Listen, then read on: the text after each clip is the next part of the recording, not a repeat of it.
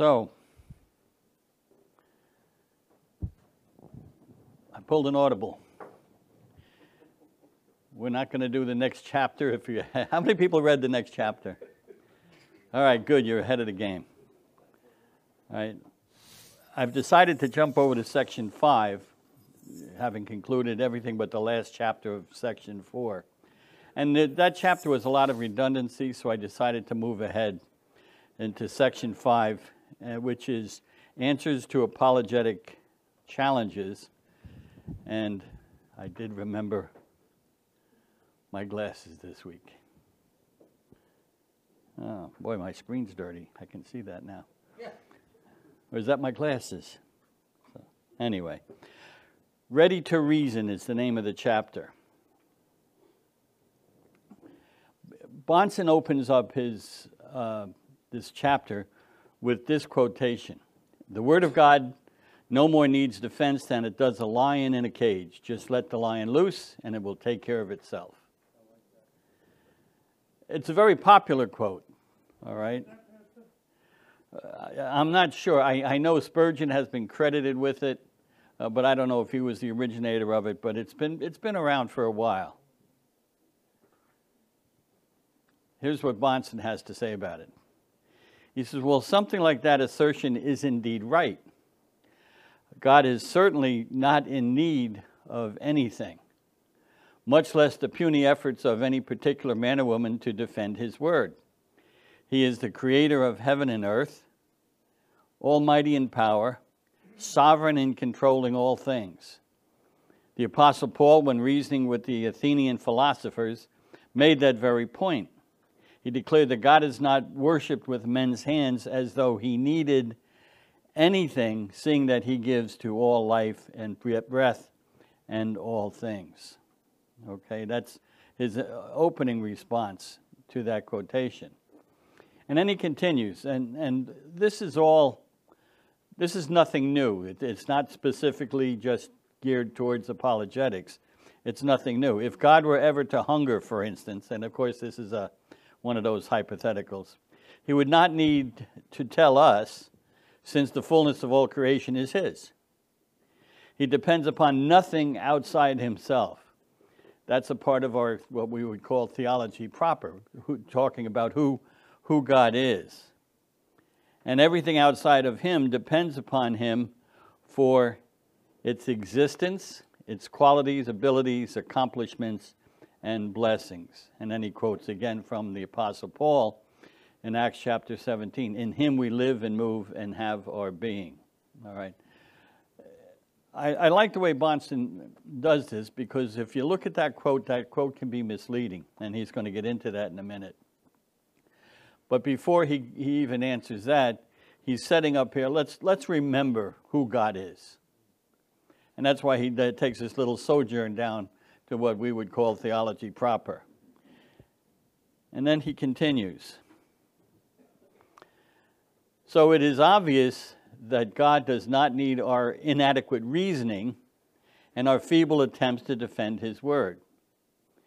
There's an operative word in that sentence. What do you think is the crucial word that everything hinges on? Yes, God does not need our inadequate reasoning and our feeble attempts to defend his word.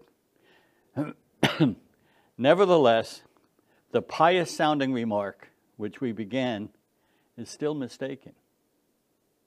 So notice he does take somewhat issue with the statement that was made. He said, it suggests that we should not concern ourselves with efforts at apologetics because God will directly take care of such matters himself. Now notice what he's saying.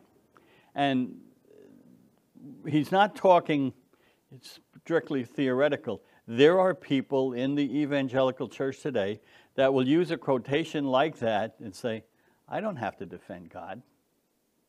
God's more powerful than I am. He can take care of himself. And that's the issue that we deal with in this chapter.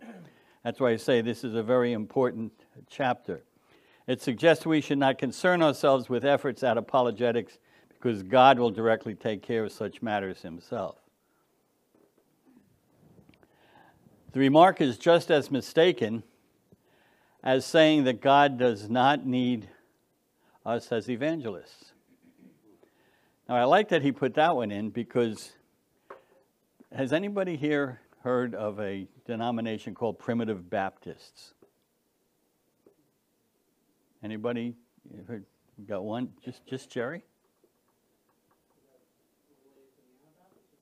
No, something different. These Primitive Baptists are Calvinists, all right, but they is what we would term as hyper-Calvinists. They don't believe in evangelism. They believe in election, and if God's going to save somebody, he's going to bring them in. So they don't believe in evangelism at all right? So, and they're using the same type of reason. God doesn't need us. He's all-powerful, and if he's got the elect to save, he'll save them, all right? And of course, they quote, he could even make the stones cry out, couldn't he? Therefore, efforts at evangelistic witness are unimportant. Now again, he's not making a theoretical statement here. He's basing this on fact.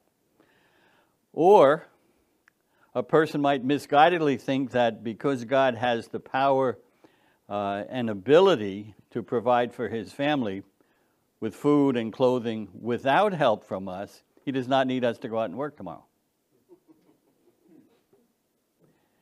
Notice the thinking is the same. And that's exactly what Bonson is doing here. Bonson is showing he's using logic to show if this is going to be your attitude that God doesn't need us to defend the faith, that God doesn't need us to evangelize, well then God doesn't need you to provide for your family either. Thinking like this is unbiblical. It confuses what God himself needs from us and what God requires of us. Notice the distinction. Let me ask you flat out, what does God need from us? That's an easy one. You all get 100. All right? But does God require something from us? And we could go around the room here and we could come up with a long list of things that God requires from us. And there's a very distinct difference in what God needs, which again, obviously is nothing. But what does he require of us? It assumes that God ordains the ends, but not the means, or at least not the instrumentality of created means. This falls right in, and he doesn't touch on this issue in this section, but same issue. I preached a series of messages on prayer quite a few years ago now, and the title of one was, If God is Sovereign, Why Pray? Just think about it. And especially if God knows what we need before we ask him, why pray? Okay? It's that same type of mentality. Why do we pray? Yes. Because God does ordain the means as well as the end. You want to see God move? Pray that he moves.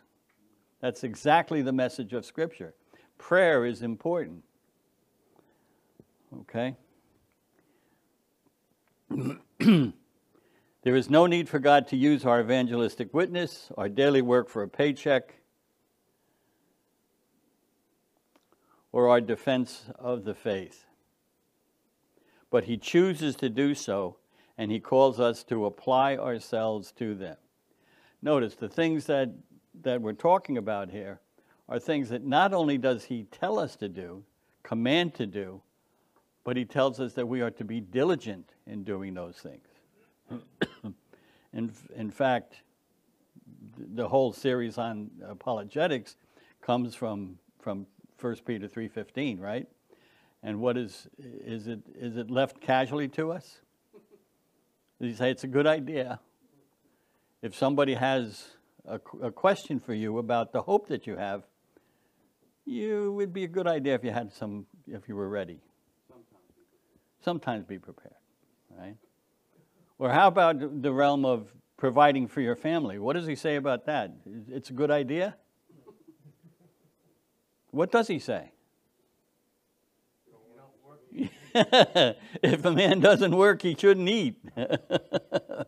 So these are not sideline issues, and he speaks very directly to them. And notice it's in the same realm we come into apologetics. The Bible directs us to work, although God could provide for our families in other ways. The Bible directs us to evangelize, even though God could use other means to call sinners to himself. And the Bible also directs us to defend the faith, not because God would be helpless without us, but because this is one of his ordained means of glorifying himself and vindicating his truth. So he has called us into this important task. Christ speaks to the church as a whole through Jude, commanding us, and here you see this is a corollary to 1 Peter 3:15, commanding us to contend earnestly for the faith, which was once for all delivered to the saints. I'm not going to touch that because that we could go off on a huge rabbit trail on that, and which is not necessary. False and heretical teaching was threatening the church and its grasp of gospel truth. This is talking about Jude. And Jude very well knew that God was in sovereign control, and indeed that God would in time directly deal with wicked teachers, consigning them to everlasting condemnation. You think Jude, read the book of Jude? We actually preached through Jude a couple times here. I know I preached through it. Didn't we do it in Sunday school? Somebody did while you were out. did. Oh, behind my back. No, actually, it's what you just couldn't see. So it's at least twice. Jude is a very important book. Even though it's so short, it's an extremely important book. Still, Jude also urged his readers themselves to contend with the error of false teaching, not sitting back and expecting God would simply take care of it himself.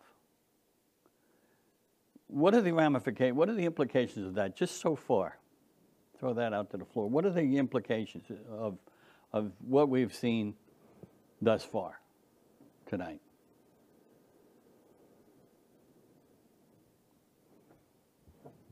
Do I have to sit down, take a nap?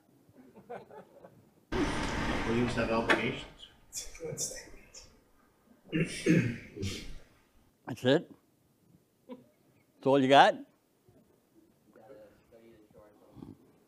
Yeah. Yeah.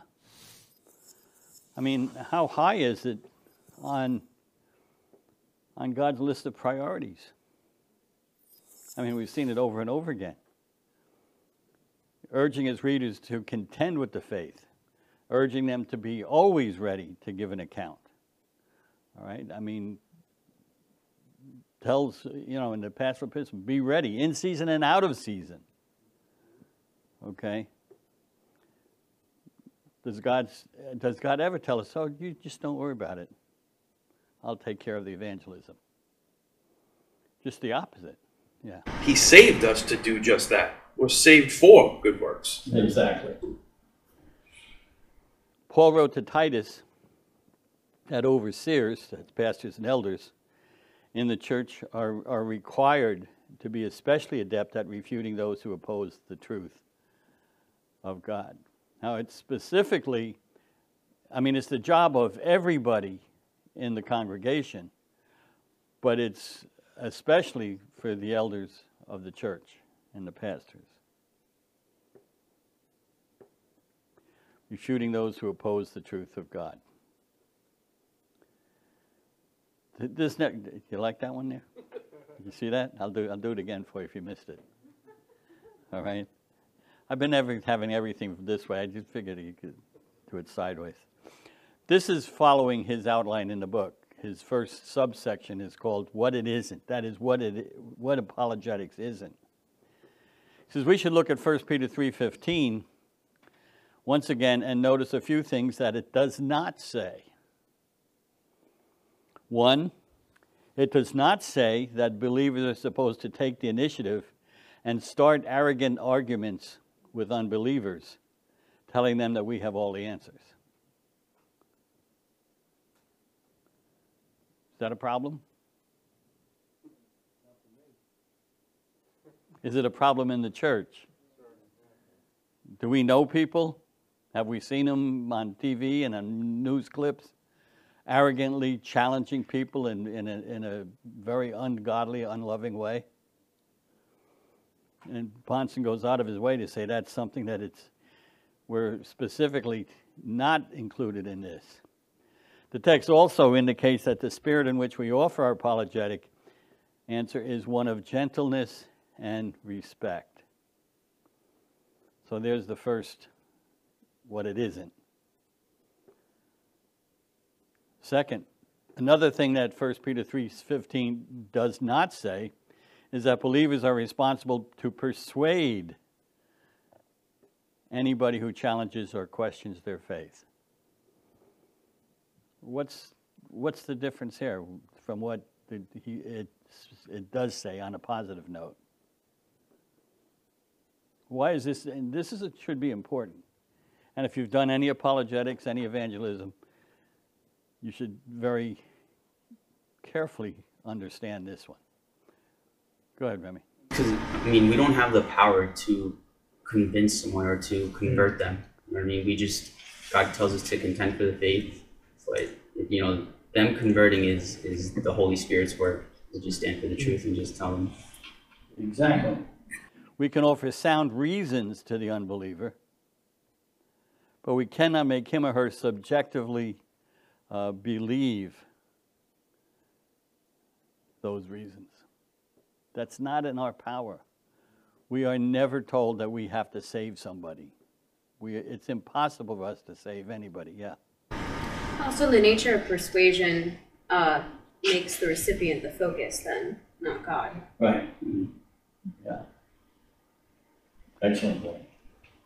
Yeah. Say also, if you approach apologetics to win an argument, that's when those conversations become in a sense offensive and filled with pride, instead of you're sharing with them these reasons with humility and wanting them to believe, but knowing that you don't have the power to do it. You can't change their mind. Yeah. Yeah. It also gives you great freedom. When you're up against somebody and it's particularly polemic in their style and all, you just continually answer in grace and love, and a soft answer turns away wrath. Just answer back that way. And if the person gets all flustered and walks away, that's fine. Let them go. Okay? We can close the mouth of the critic, but only God can open the heart. And that's an important one. And that's being ready. If you're ready when somebody comes up and they make one of these lunatic statements, if you can come back from the Word of God and put them down and silence them, that's exactly what presupposition apologetics is all about. Answering the fool according to his folly, so he's not wise in his own eyes, can shut his mouth. But whether or not he accepts what you have to say, that is in God's province, not ours. 3, yet another thing that 1 Peter 3:15 does not say is that defending the faith has a different ultimate authority than does the task of expounding the faith. What is he driving at here?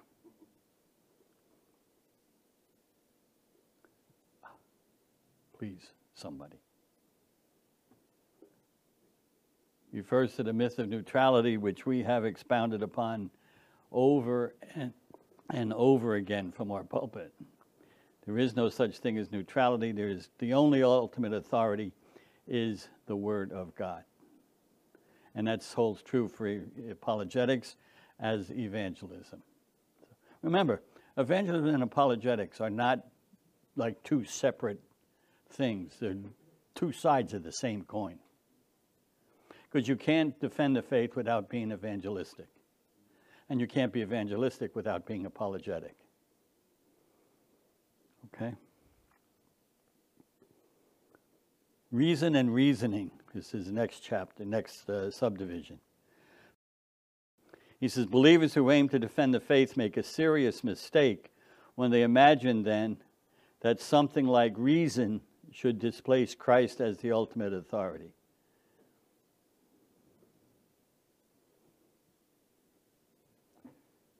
Reason. What does he mean by that? And what does this highlight? The fact that he would even make it. Notice he's got reason in quotes. Why would he say this at this point? Then that's rational, logical. Maybe. Like supposedly neutral logic when people don't realize that our logic is tainted by sin. And so like believers were like, oh, like let's just try to use reason since that's what they want to use, but they don't realize that everyone's reason is tainted because of sin, and we need to rely upon the scriptures always, otherwise you're giving up your sword. Good. Because we also have to factor in that faith is essential in this process. Like, reason can only take us so far, which is why, like, Plato and the philosophers that preceded, Christ could only come to a certain point in their understanding of the divine where it's like faith is necessary.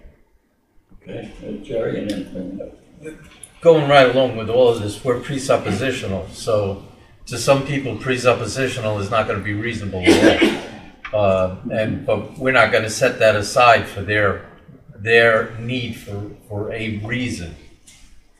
okay, well, I was going to say that any reason that's not founded upon Christ is not true reason at all. you're all true. Everyone's good. Yeah, but go ahead. This highlights the difference between using faulty human reasoning to come to a conclusion versus just relying on God to tell us the conclusion. So one is bottom up, the other one is top down. It's revelation from God, not information from man. And why do you think he has reason in quotes? Because the unbeliever is a fool.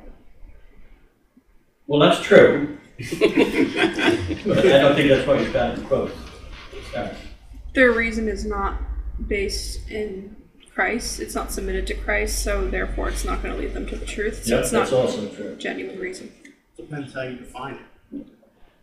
Yes, that's the answer I was looking for.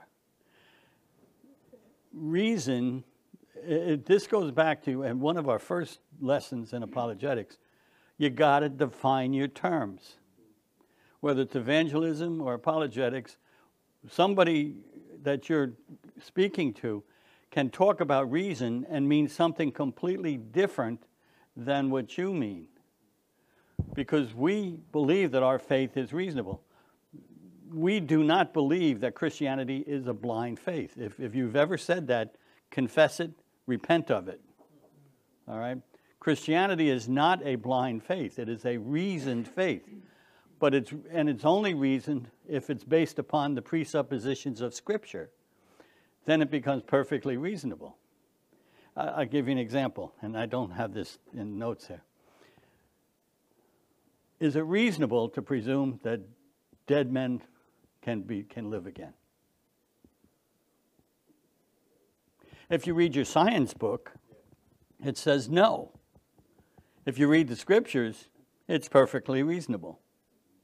So you have to define your terms and be careful. Don't just accept somebody's terms at face value. Question them. What do you mean? When you say reasonable, what do you mean by reason? All right? And notice what he's saying here.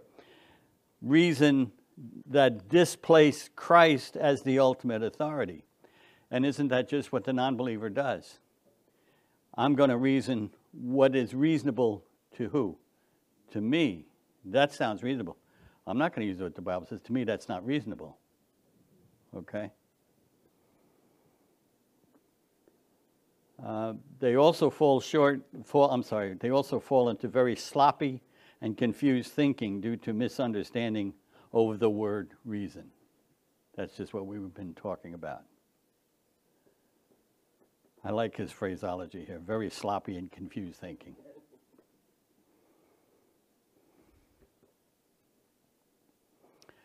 Christians are often befuddled about reason, not knowing whether it is something to embrace or to eschew. All right? This is usually because they do not pinpoint the precise way in which the word is being used. That's just what we've been talking about. Okay? It may very well be the most ambiguous and obscure word in the field of philosophy. And I think that we really, I should have highlighted that phrase, because when you go out onto the streets, evangelism, apologetics, you need to understand that. Here's Bonson, one of the most brilliant apologists and philosophers of the 20th century. And he's saying that the word reason is probably one of the most ambiguous and obscure words in the whole field of philosophy.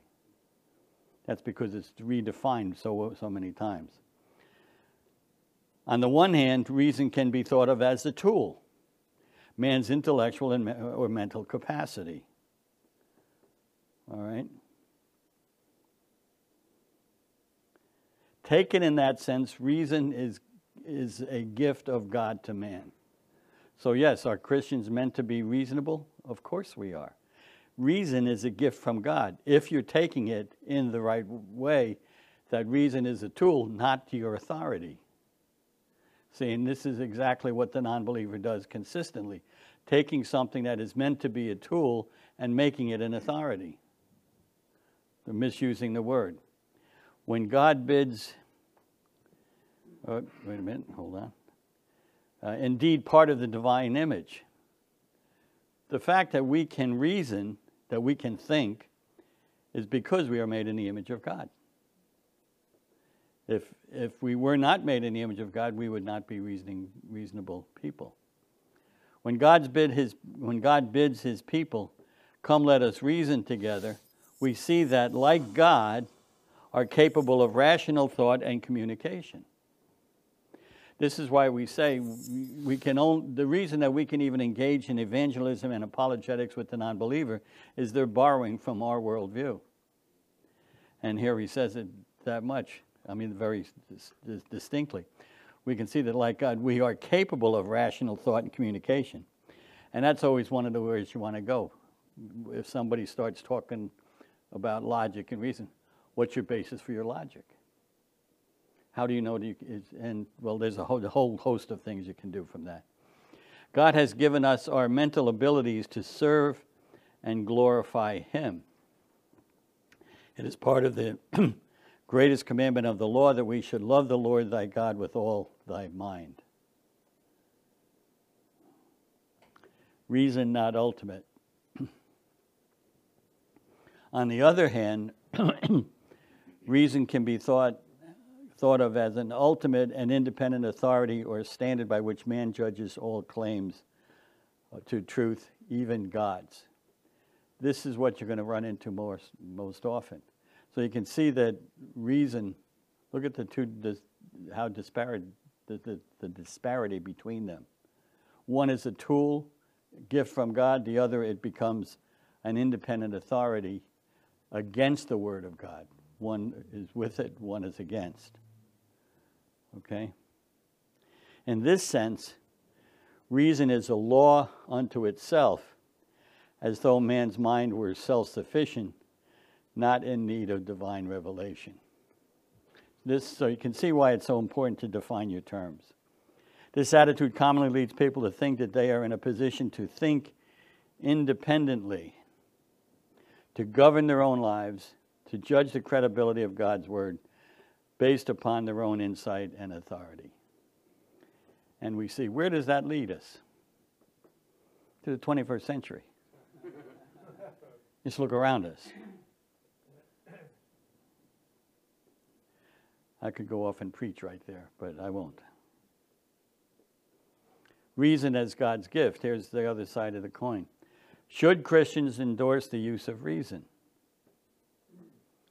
Two equal but opposite mistakes are made are possible in answering that question. Obviously, by now you realize that reason is something that we should be using, but Bahnsen is playing devil's advocate here. You have two equal and opposite mistakes. One, believers can recognize the appropriateness of using reason taken as their intellectual faculty. Now, this would be somebody who recognizes the role of reason as a tool, all right? But then slide into endorsing reason as intellectual autonomy. These are apologists who do not hold to our presuppositional methodology. And what do? They say, well, yes, I know the Bible is our ultimate authority, but when we're reasoning with people on the outside, we can't use it because they don't accept it. And that's what he calls a slide into endorsing reason as intellectual autonomy. Or two, believers can recognize the inappropriateness of reason as intellectual autonomy, which is the position we take, but then mistakenly think this entails rejecting reason as an intellectual faculty. There are some brands of evangelical Christianity where they will not engage in apologetics. There are those who reject any type of reason. I went to church with a fellow who would not read a book other than the Bible. He says, all I need is the Bible. He's rejected any type of intellectualism and reasoning and even the teaching of past saints. And obviously you can see how far that goes. All right? And that's what it's talking, rejecting reason as an intellectual faculty. What they're doing is they're actually rejecting the way God has made us. He has made us intelligent, reasoning beings. And all through the scripture, we are told to use those faculties. In fact, to not use them is to delve into sin. Okay.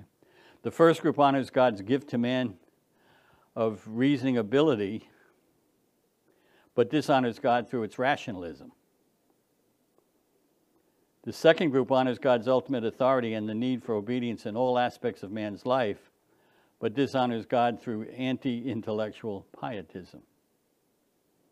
Neither is good. So Paul counterbalances both of those areas in Colossians 2. And the first one, he writes down, all the treasures of wisdom and knowledge are deposited in Christ. That's verse 3 of Colossians 2. We see that all the treasure of wisdom and knowledge are deposited in Christ. That's where we have to stay and understand that. And accordingly, we must beware lest anyone rob you through philosophy, even vain deceit, which is after the tradition of men, after the elementary principles of the world, and not after Christ. Now again, we've covered that extensively in prior lessons, so I'm not going to comment on those. On the other hand, it is equally plain from Colossians 2 that Paul does not endorse reasoning and philosophy which refuse to honor the ultimate authority of the Lord Jesus Christ. It is in Christ that wisdom and knowledge are found.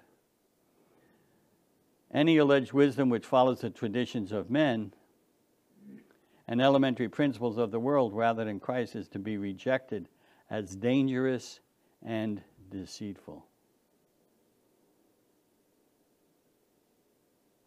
Sharpening the tool. This is his last section. Reason properly understood, that's reasoning, is to be endorsed by believers in Christ. In particular, it is to be employed in defending the Christian faith. Probably more than any other use of reason, right, is for the believer, is in defending the faith, because that's the most crucial use of it. This is one of the things which Peter communicates to us when he wrote that we should always be ready to give a defense to anyone who asks you a reason for the hope within you. A word of explanation and defense is to be offered to those who challenge the truth of our Christian faith. We are not to obscure the glory and veracity of God, by answering unbelievers with appeals to blind faith or thoughtless commitment. And it is an absolute shame if you've ever heard somebody who doesn't study with the purpose of being able to defend the faith and being caught in a position at a workplace. I can remember a police officer that I worked with, and he was a Christian, and I walked in on a conversation that he was having with one of our coworkers, and this guy, all he kept saying was, "No, you just got to accept it by faith." And he said, "Well, why should I?" He says, "Well, because you just have to accept it by faith." So, well, how do you know it's true? Because I feel it right here. That is not defending the gospel. It's not being ready to give an answer. And that's what Bonson calls a blind faith or thoughtless commitment. Where do you ever hear that other, "I can feel it right here"? That's exactly what the cults do, the Mormons in particular. We are not to give answers in that way. We are to cast down reasonings and every high thing exalted against the knowledge of God, realizing all along that we cannot do so unless we ourselves bring every thought captive to the obedience of Christ. See, it keeps swinging back again. Sometimes he sounds very redundant, and he is a little bit, but when he is, there's usually a reason for it. In this year, like we've covered this in past lessons, but it's so crucial that we understand that and not abandon it, because it's so easy to do so when you're under fire, when you're in the trenches. You get a little bit, overloaded, so to speak, to just abandon your precepts. And you can't do that. In 1 Peter 3:15, Peter uses the expression, "always ready." This is significant for those who wish to honor the biblical necessity of engaging in apologetics. What the Lord asks of us is that we be prepared to offer an answer in defense of our faith whenever anybody asks us for a reason. We ought to be ready to do this, indeed, always ready. Think he said always ready enough? And that means that it's imperative that we reflect on the questions that unbelievers are likely to ask and challenges which are commonly laid down to Christianity. We should study and be prepared to give reasons for our faith when the faithless ask. And then he closes with this paragraph here. Christians need to sharpen the tool of their reasoning ability, so as to glorify God and vindicate the claims of the gospel. We should all give our best efforts in the service of our Savior, who termed himself the truth. Every believer wants to see the truth of Christ believed and honored by others, and that is why we need to be ready to reason with unbelievers. This study and those which follow are intended to help us become better prepared for that necessary task. Questions? When I put these on, you guys are just like a blurry mass. Not much better.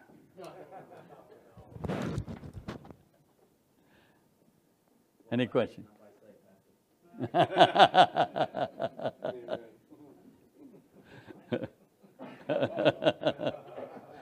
All right, here it comes. I suppose I asked for it. Any thoughts, questions? Or for Jerry's sake, psychosomatic disturbances? Okay, let's pray.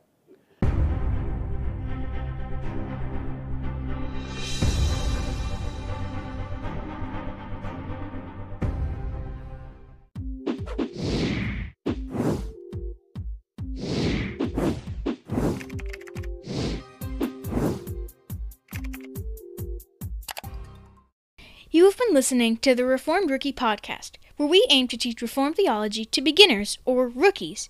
Be sure to look us up on the web at www.reformedrookie.com, where you will find many more learning tools and aids to help you grow in your understanding of all things Reformed. And remember, Semper Reformanda.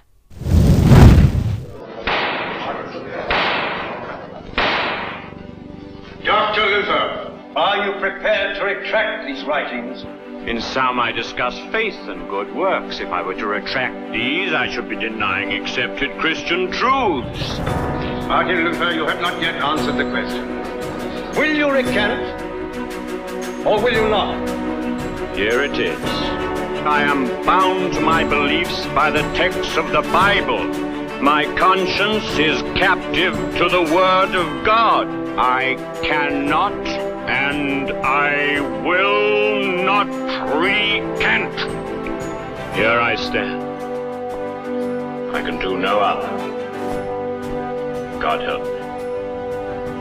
Amen.